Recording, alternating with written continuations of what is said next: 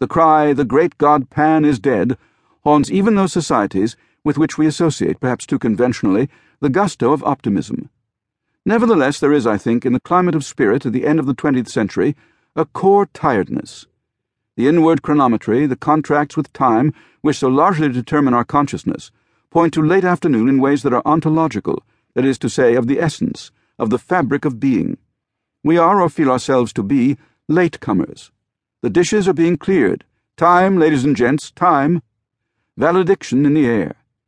Such apprehensions are the more compelling because they run counter to the fact that in the developed economies, individual lifespans and expectancies are increasing, yet the shadows lengthen. We seem to bend earthward and towards night, as do heliotropic plants. A thirst for explanation, for causality, inhabits our nature. We do want to know why. What conceivable hypothesis can elucidate a phenomenology, a structure of felt experience as diffuse, as manifold in its expressions, as that of terminality? Are such questions worth asking seriously, or do they merely invite vacuous high gossip? I am not certain.